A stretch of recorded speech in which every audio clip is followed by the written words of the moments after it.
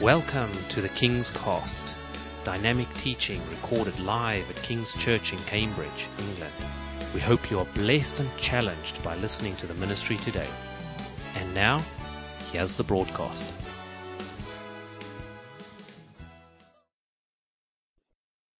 Well, it's a great pleasure to have a good friend of mine here today. Sujith is here from Bury St Edmunds, and he just got married as well, just a few weeks ago, was it? I don't know, a couple of months ago. Well, anyway, you can tell us. To Reshmi, who is sitting here as well, enjoying the temperature of England. No end. And so why don't you put your hands together, come and just share God's word with us. And I hand over to you. It's good to see you, mate. Welcome to the Baptist Church. Thank you very much. Thank you. Well, good afternoon, everyone. It's great to be back here again. First time I'm here with my wife. So my wife, Reshmi, we got married on the 18th of August this year. She is an aircraft maintenance engineer by profession. And she is now living with me in Bury St Edmunds. She grew up in Qatar and moved to this country not so long ago. So it's a great pleasure and a privilege to be here. What time do we have to be out here again? 4:30, was it? 4:20? 4:45. Okay, great. Just before I go into what I feel God has laid on my heart to share, and I feel He has laid a very specific, particular message to share with all of you. So sit here expectant, will you? Because I am a great believer in the fact that God fills hungry hearts. That there is something of God's grace and His anointing and His gifting that is released when there is an atmosphere of expectation and hunger. There is something to that. So please sit here expectant, because today could be a moment that changes your life forever. Not because I'm here, but because God has a word for you, and that word can be significant. But before I open the pages of the Bible and speak to you from there, while I was worshiping, I just felt God laid in my heart to share something with this church. And this is a word for all of you. And I say this in love. Please take it on board. Peter hasn't set me up for this. I haven't even talked to him about this. It's Christmas time, and we see a lot of things in the media, on television, in our families about gifts, and we buy gifts for our family. But it's important once in a while to remember the gifts God has given us, not just at Christmas time. For example, we have the gift of life, don't we? We have breath in our nostrils, and it's important to remember that, because we have that on an everyday basis. Some of us have tasted the gift of salvation. We know what it means to be loved by God and have our sins forgiven and be accepted by a loving Heavenly Father. One of the things that I want to talk to you before I go into the Bible is that we should remember that one of the gifts God has given us are church leaders. And I say that unashamedly. At the book of Ephesians chapter 4, he says, the gifts He gave to the body was that some would be prophets, some would be apostles, some would be evangelists, pastors, and teachers. And I believe Peter is a gift to the body of Christ. He's not just an appointment. He's not just here to clock in his hours, but he is primarily a gift to us. And as I was worshiping, I felt God say to me that I need to say that, if that's all right, Peter. That, Peter, you are a gift to the body of Christ. And we honor you, we honor that gift, because honoring a gift shows that we are honoring the giver of the gift. And it's God that has given this gift to this body of Christ. So can I say that to King's Church with all my love? This is a gift to you. Take care of your gifts. Yeah? Pray for your gifts. Honor your gifts. Appreciate your gifts. Bless your gifts. Forgive your gifts when he goes wrong sometimes, if he does. But honor him, because honoring a gift shows that you are honoring the giver. I want to talk to you today from the book of Luke chapter 17. Luke chapter 17 and verse 11 to 19. Luke chapter 17 verses 11 to 19. If you have your Bibles, please turn there. If you don't have a Bible, please find a seat next to somebody who does. If you're still trying to find Luke, say, wait for me. We're all there? Good. Very short story. Just want to share a few lessons from it. Luke chapter 17, verses 11 to 19. On the way to Jerusalem, Jesus was going through the region between Samaria and Galilee. As he entered a village, 10 lepers approached him. Keeping their distance, they called out, saying, Jesus, Master, have mercy on us. When he saw them, he said to them, go and show yourselves to the priests. As they went, they were made clean. Then one of them, when he saw that he was healed, turned back, praising God with a loud voice. He prostrated himself at Jesus' feet and thanked him, and he was a Samaritan. Then Jesus asked, were not 10 made clean? But the other 9, where are they? Was none of them found to return and give praise to God except this foreigner? Then he said to him, get up and go on your way. Your faith has made you well. Shall we close our eyes in prayer? Heavenly Father, I thank you for the anointing to communicate your truth. I thank you for the opportunity to be here, oh God. I thank you for every single person who is here that you have known from the time they were born. In fact, you knew them even before they were born. You chose them at the foundations of the world. Father, I thank you that everyone here is precious in your sight. I pray in Jesus' name, as we spend the next few moments listening to your word, listening to your voice, I pray, God, please help us to hear what the Spirit has to say to us. Father, open our eyes that we may see. Open our ears that we may hear. Open our mind that we may understand.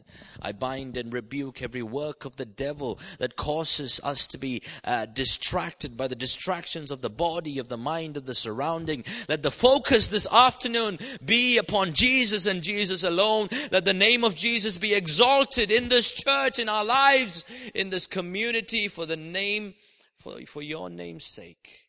Thank you for the presence of your Holy Spirit here. I ask you in Jesus' name to speak with power, to speak with purpose, to speak with clarity, and to speak specifically. Thank you, God, that you are here and you are going to do a new work in some hearts. Hearts that are broken, I pray you will heal this afternoon. Hearts that are wounded, I pray you will bind up this afternoon. Hearts that are fearful, I pray you will fill with faith this evening. I thank you, God, that you are able to do all that and more. In Jesus' name, amen.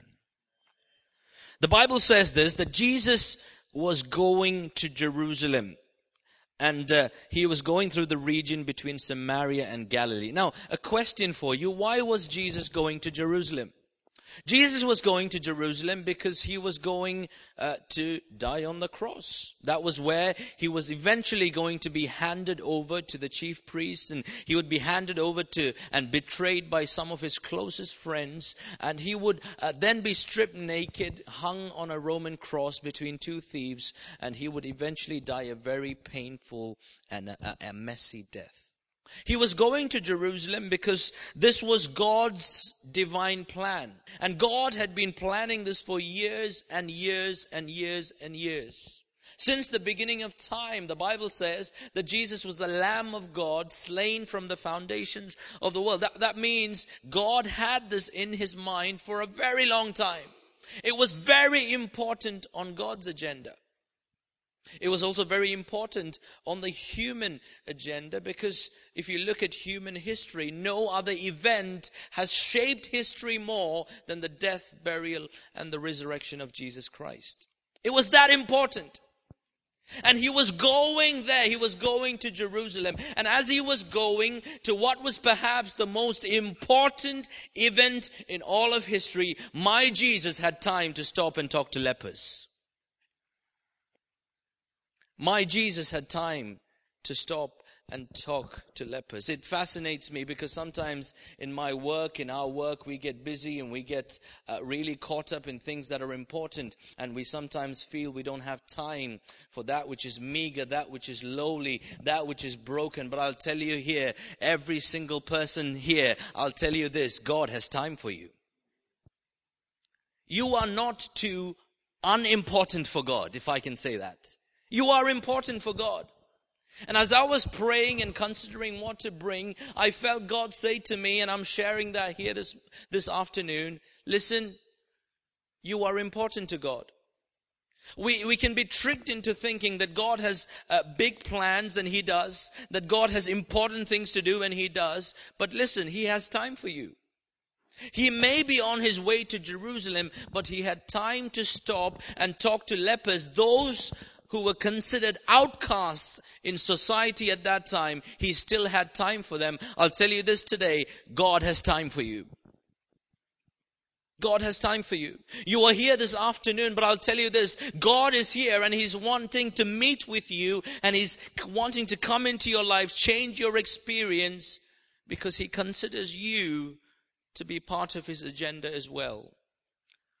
Sometimes we can go through life thinking, well, God has big things in plan. He wants to save the world. He has to take care of a lot of things, but maybe my issues are not too big, and I shouldn't really bother God with them. I'll tell you, that's a lie from the devil. God has time for you. And some of you you've been ruling yourself out thinking, I'm not important enough. I'm not really qualified enough. I'm not accepted enough. I've been pushed out. I feel on the periphery. I'll tell you this, God has time for you. He stops on His way to Jerusalem, the most important thing that could ever happen in history, and talks to people that society says you shouldn't talk to. He looks at them and He says nothing, but they cry out to Him, and it says, keeping their distance, they called and said, Jesus, Master, have mercy on us. Have mercy on us. He saw them and said, go and show yourselves to the priest. Now, I want you to imagine this with me. Okay, I want you to imagine that my left-hand side, that part of this building is Jerusalem. Your right-hand side, my left-hand side. Jesus is going to Jerusalem. The Bible says, as He was going to Jerusalem, imagine with me, 10 lepers approached Him. That shows me from Scripture that the lepers and Jesus were traveling in opposite directions. Is that a fair conclusion? Because it's not possible for one party to approach the other party if they're both traveling in the same direction. So Jesus is going towards Jerusalem, and 10 lepers are approaching Him.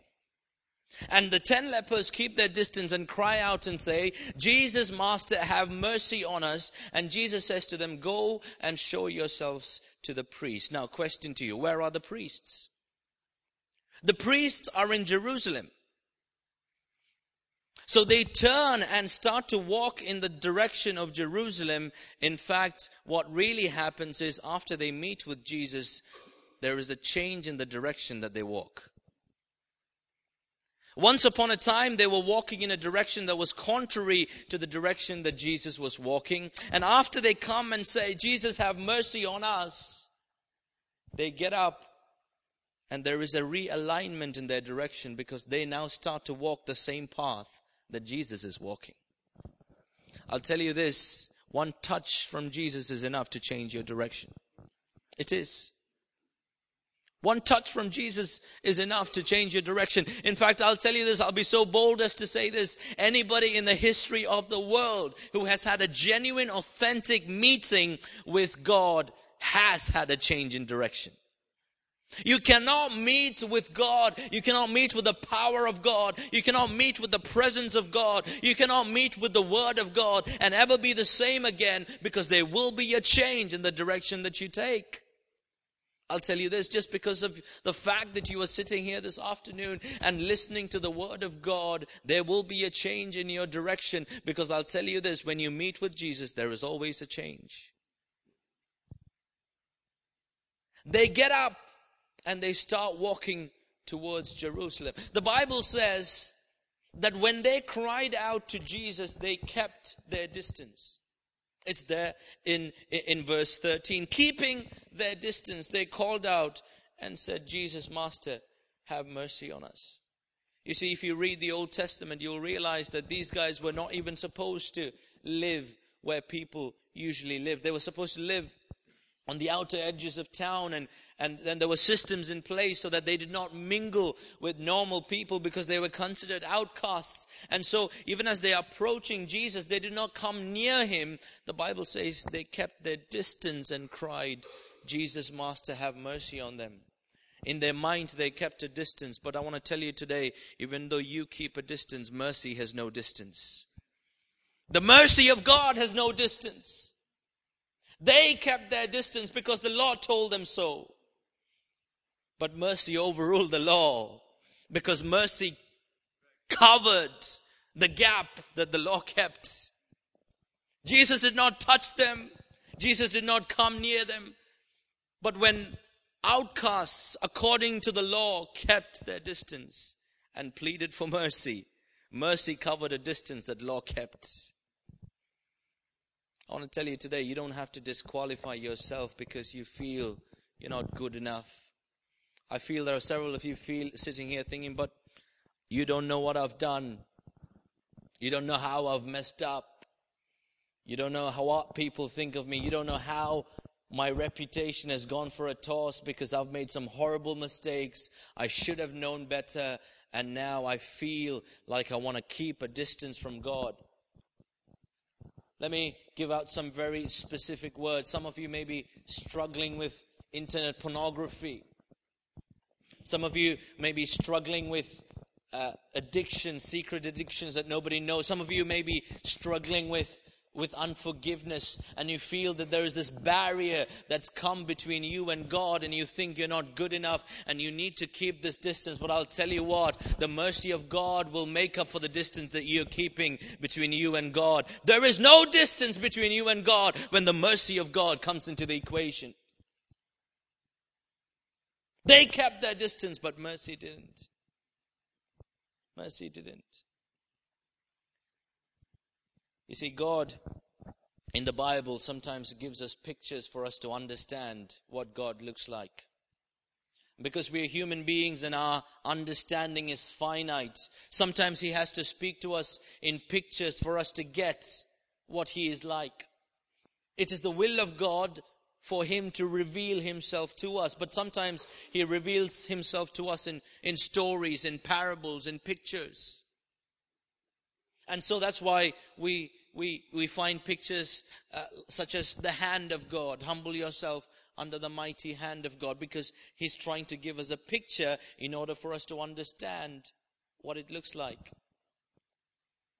The Bible says the eyes of the Lord run to and fro across the earth, because it's giving us a picture to help us understand what God is doing. He's just using illustrations and imagery that helps us to understand what God is like. And so we see across the Bible about God's hand and His feet and His tongue and His eyes and His hair, because it's somehow trying to communicate to us and help us understand what He's like, what His heart is like. And one of the pictures that God gives us in the Bible is the story of this father who had a son. We know him as the prodigal son.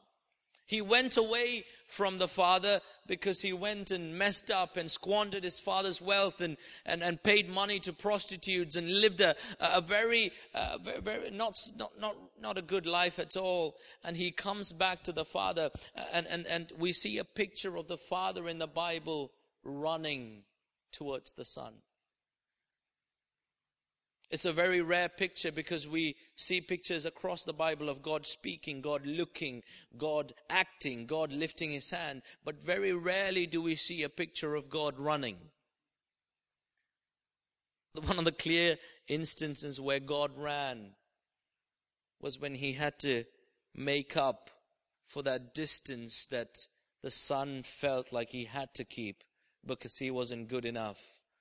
And mercy ran and covered that distance while he was still far off. I want to tell you today, God is near. He is not far away. He understands you. He knows you. He is not angry. He loves you.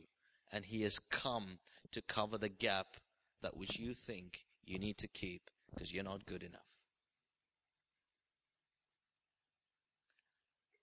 I'm just going to invite you just for a quick moment to close your eyes, because I just feel the Holy Spirit speak very specifically to you. If you're here and you think, and you came here this afternoon saying, God, this is how I've been feeling for a very long time. I've been feeling like you're really, really, really far away because of the mess I've been in. And somehow I'm longing for that gap just to close. God sent me here for you just to tell you that the mercy of God covers for that which you think is too far. If that's you, can I ask you to do something really brave? Lift your hands up quickly and put it down. I want to pray for you. Thank you. Thank you very much. Thank you. Thank you so much. Thank you. Thank you so much. Thank you so much. Thank you so much. Lord, I pray for every one of these, my friends. You know them better than I do, my brothers and my sisters. People sitting here under the condemnation and the guilt of the law, of rules and regulations. I pray in Jesus' name, let mercy run towards them. Let mercy run towards them. Let guilt be removed and let there be a new beginning this afternoon. A new beginning this afternoon.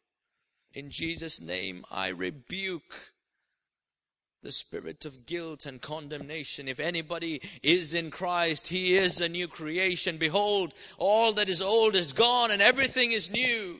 There is therefore now no condemnation to those who are in Christ Jesus. Because the law of the Spirit has set us free from the law of death. Thank you for the freedom in Jesus' name. Amen. God bless you. Thank you for those of you who were honest and said, that was me. God comes to you today. They get up and they start going towards Jerusalem, towards the priests. And all 10 of them start walking towards Jerusalem. Jesus is also walking in the same direction. They've kept a distance and now they get up and start walking. The Bible says as they went, they were made clean. As they went, they were made clean. Then one of them, when he saw that he was healed, turned back, praising God with a loud voice. I want to ask you a question. You see, when the 10 lepers approached Jesus, the Bible says they cried out to him. Everybody say that with me, cried. Cried. They cried out and said, Jesus, Master, have mercy on us. And the Bible says when one of them saw he was healed, he turned back and gave praise to God in a loud voice. And it made me ask myself this question. If we were to compare on the scales the volume of our cry and the volume of our praise, which would outweigh the other? Because sometimes when we have problems, we're very good at coming to God and crying our heart out. And saying, God, I need help. I need a new job. I'm sick. Please heal me. I'm depressed. Please get me out. I'm hungry. I'm angry. I'm tired. I'm lonely. And it's a big cry. But you see, sometimes God in His mercy and His grace comes to us, heals us, touches us, provides for us. And then when we have an opportunity to express how much we love Him and how grateful we are to Him, all of a sudden we become dignified, don't we? I do. But you see, this man let it rip. He says he cried out to God in a loud voice. I'm not here to say that praise should be loud. Praise shouldn't be loud. That's not my point. My point is sometimes we just have to be as extravagant in our praise as we are in our crying. If you look on television, look it up on YouTube and look at the clips, the video clips from the time the terrorist attack happened and the planes crashed into the World Trade Center. The 2 towers came crashing down. And you know, by the grace of God, some people made it out alive. And when they made it out alive, they were covered in smoke. They were covered in dirt. Some of their clothes were burnt. And I'll tell you this, I did not see a single person walking out dignified saying, oh, that was all right. Thank you, God. Everybody was saying, oh, I made it. I'm alive. It wasn't a lifestyle. It was just an expression from their heart to know that they could have died, yet they're alive. Can I tell you something? The Bible says we were all dead once. He's made us alive. And sometimes when we have an opportunity and the pastor comes up to the front or the leader comes up to the front and says, guys, come on, let's lift up our voices, let's worship. Or the worship leader says, come on, let's sing. Can I encourage you, church? Give it all you've got. Give it all you've got. Because we could have died.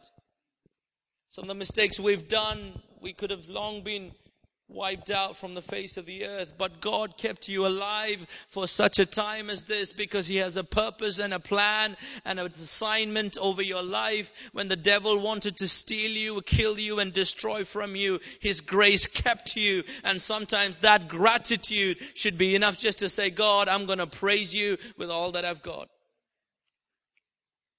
There's 10 of them. The Bible says one of them turned around praising God in a loud voice. That shows me that praise and worship is not really determined by whether the person next to you is praising or not. And I'm not being critical here, but sometimes we can get into a consumer mentality when we can come to church and say, well, I want them to provide me with the best praise and worship possible.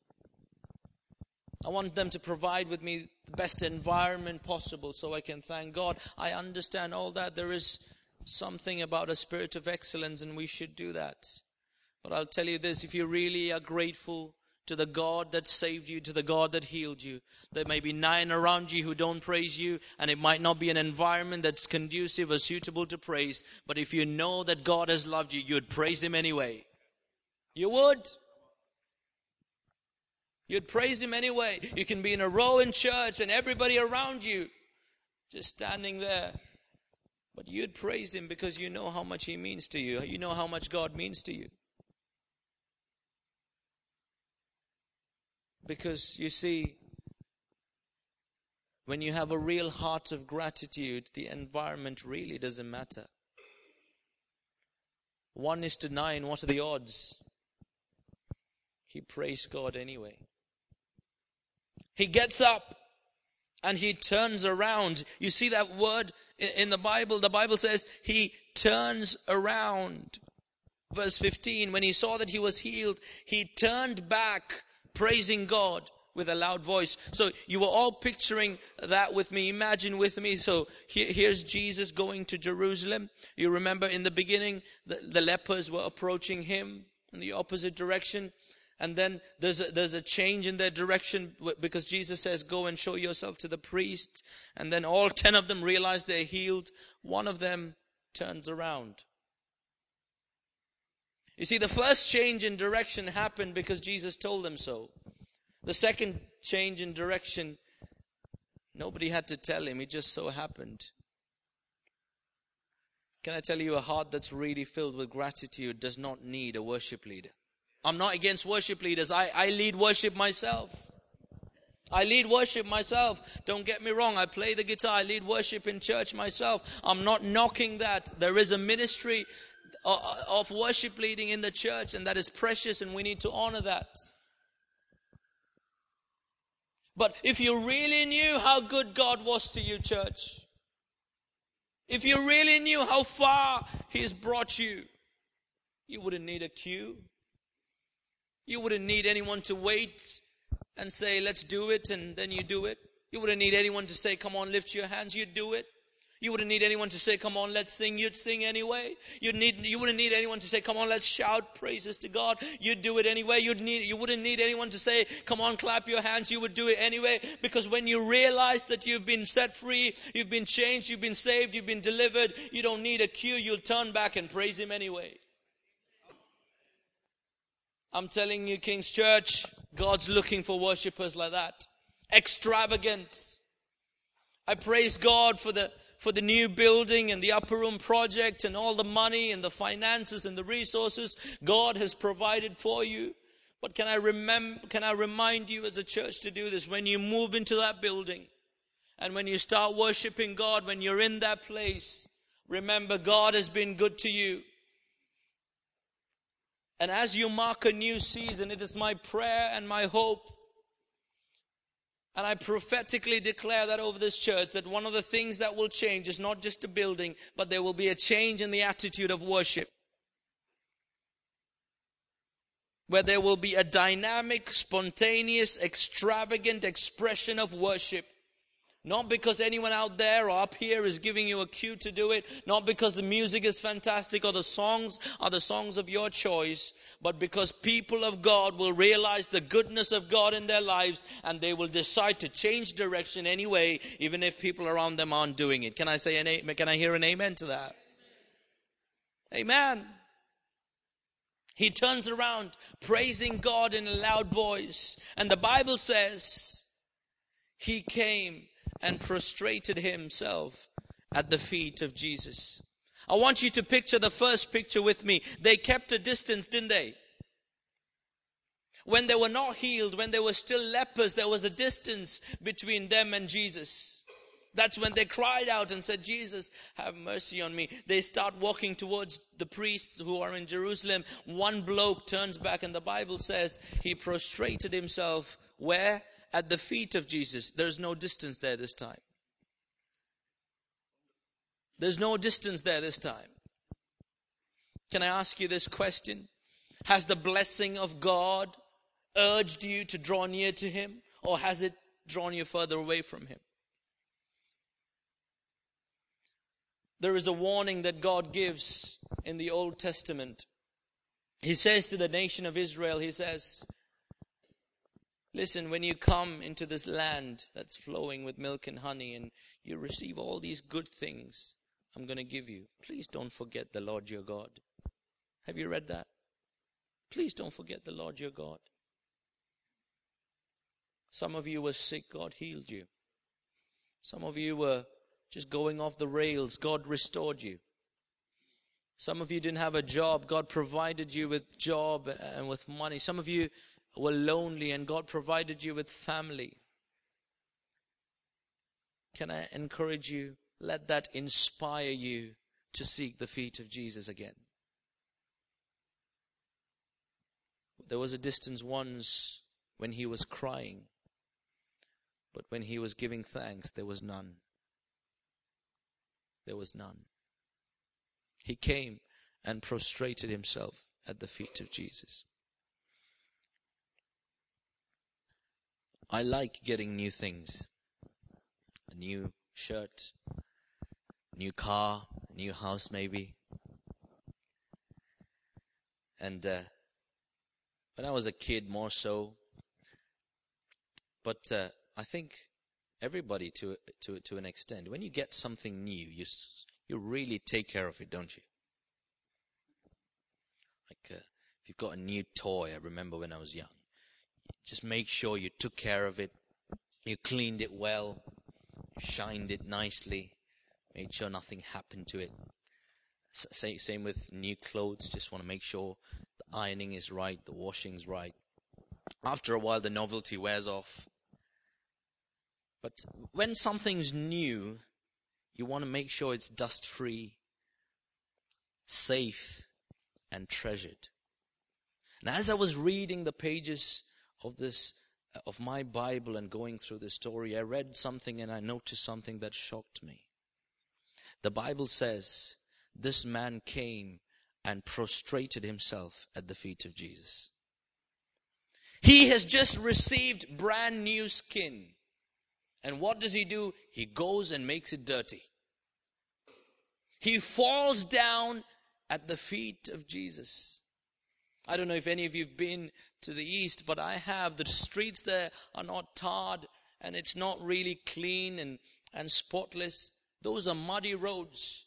And I'll tell you what, in those days, if you prostrated yourself on the ground, your body was sure to get dirty.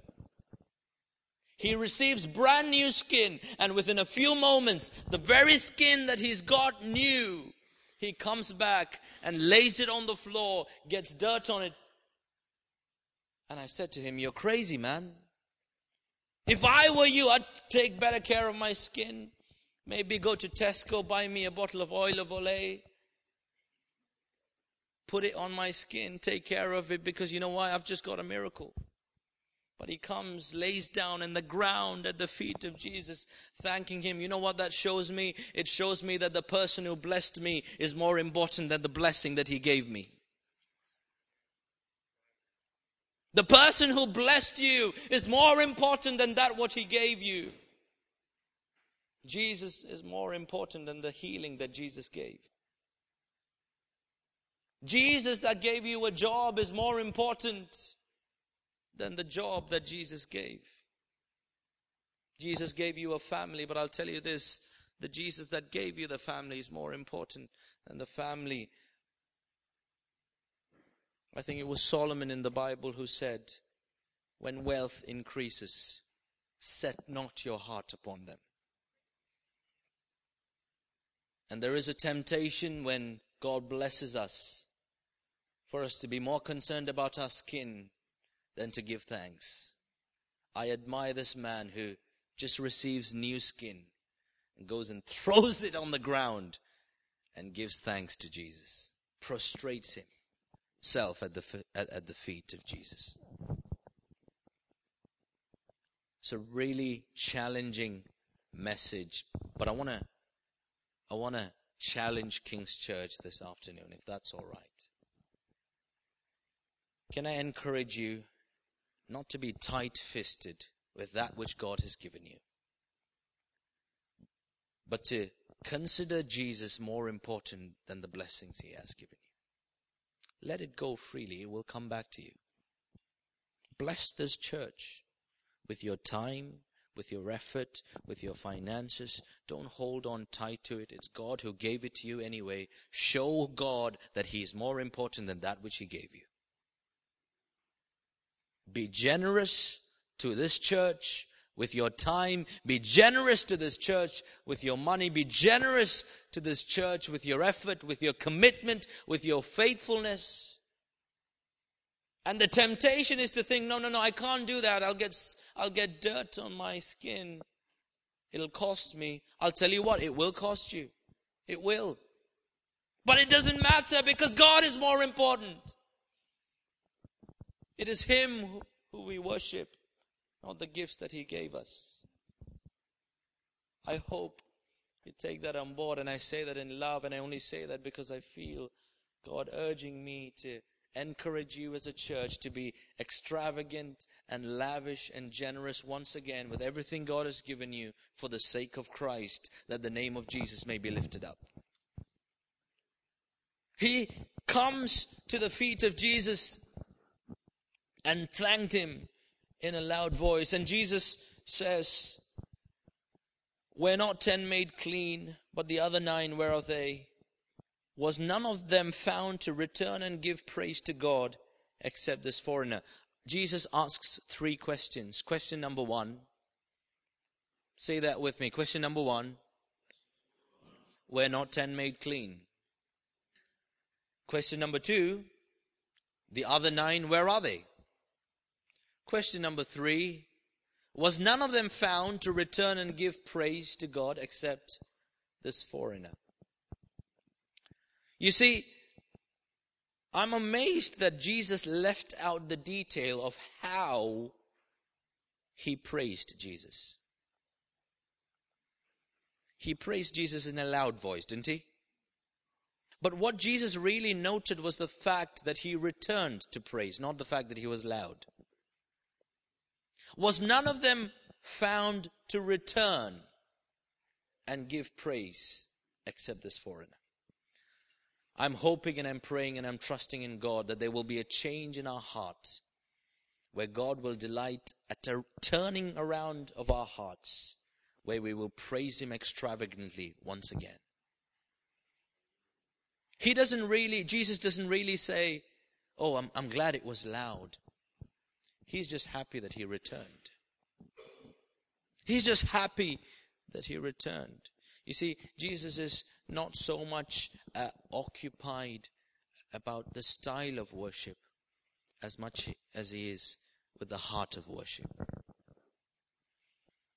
Because loudness is a style, but returning of a heart is the core issue. There's a place in the Bible where Jesus says about some people, he says, these guys, they worship me with their lips, but their hearts are far from me.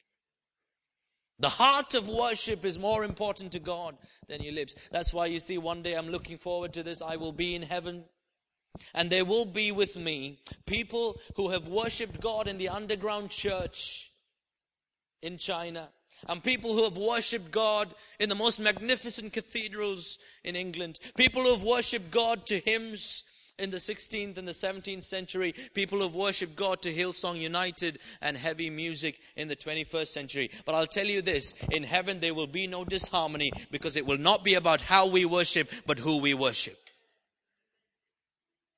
I'm all for keeping with the times, and I think we need to be sensitive to that, because it reaches our generation, and we need to be sensitive as to how God is leading us. But the heart is way more important than the style.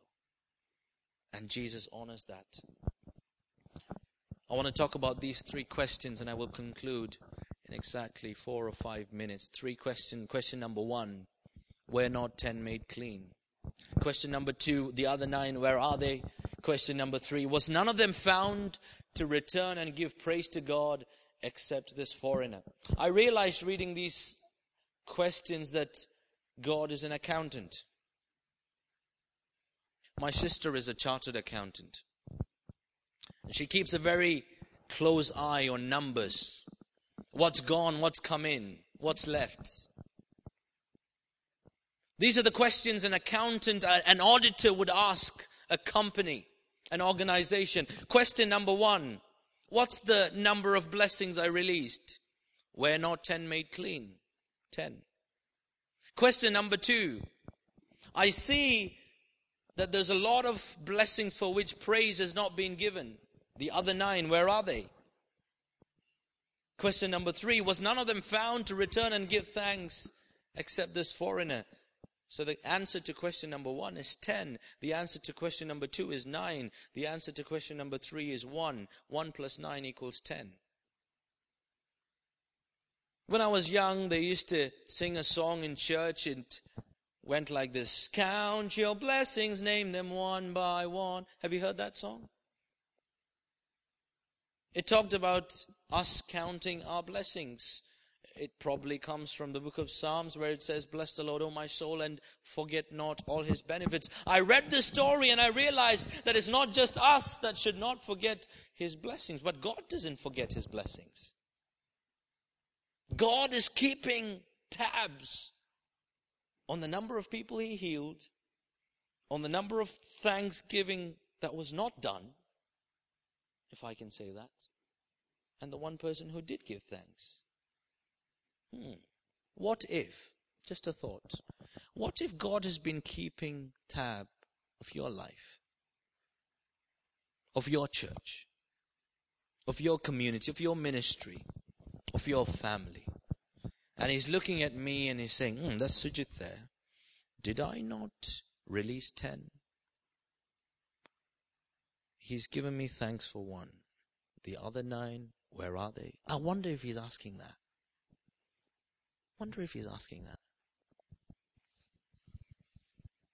I don't know if he is, but it just shows something about the heart of Jesus, doesn't it? Perhaps he is. And what strikes me the most is this. Jesus says, was none of them found? Everybody say that with me, found. Found to return and give thanks except this foreigner. You can't find something unless you've been searching for it. That's the word in the original text, found. He's seeking for it. He's seeking for people who are willing to give glory to God and say, God, we're doing good now, but it was all because of you. God, we're healed now, But it was all because of you. God, we're safe now.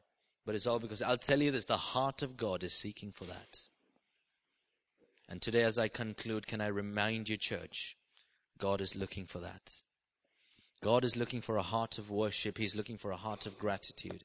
And as you move, guys, from this place into your new building, as you move into from 2012 to 2013, I declare this prophetically over this church. If you get this right, it will shape your church in a way you've never seen before.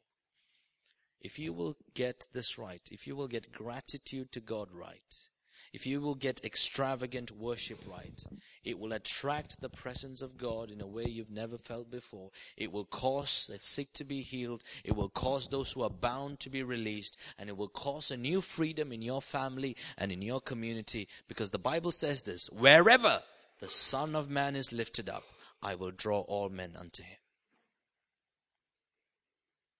And so the key I am releasing today to this church through the Holy Spirit is this. If your heart is longing for all men to be drawn unto him in this community, start by lifting his name up first. Because my Jesus is looking for something like an auditor would. Did I not make 10 clean? The other 9, where are they? Was only this person found to return and give thanks? He says to this one person, get up, go on your way. Your faith has made you well. While the other 9 went behind a certification from a priest to re-enter society, because that's what they had to do under the law. Jesus says to this man, go on your way. He doesn't say to him, go to the priests. You know why? Because a heart that extravagantly worships God is a recipient of divine exclusions. The 9 people got a certificate from a priest, and one person got a recommendation from the high priest. He said, go your way. Thank you for listening, and we trust that the Word of God has inspired you today. For further information about King's Church, or to access our large archive of other recordings, go to www.kingscambridge.org. If you're listening on iTunes, we would love you to leave us some feedback. God bless and goodbye.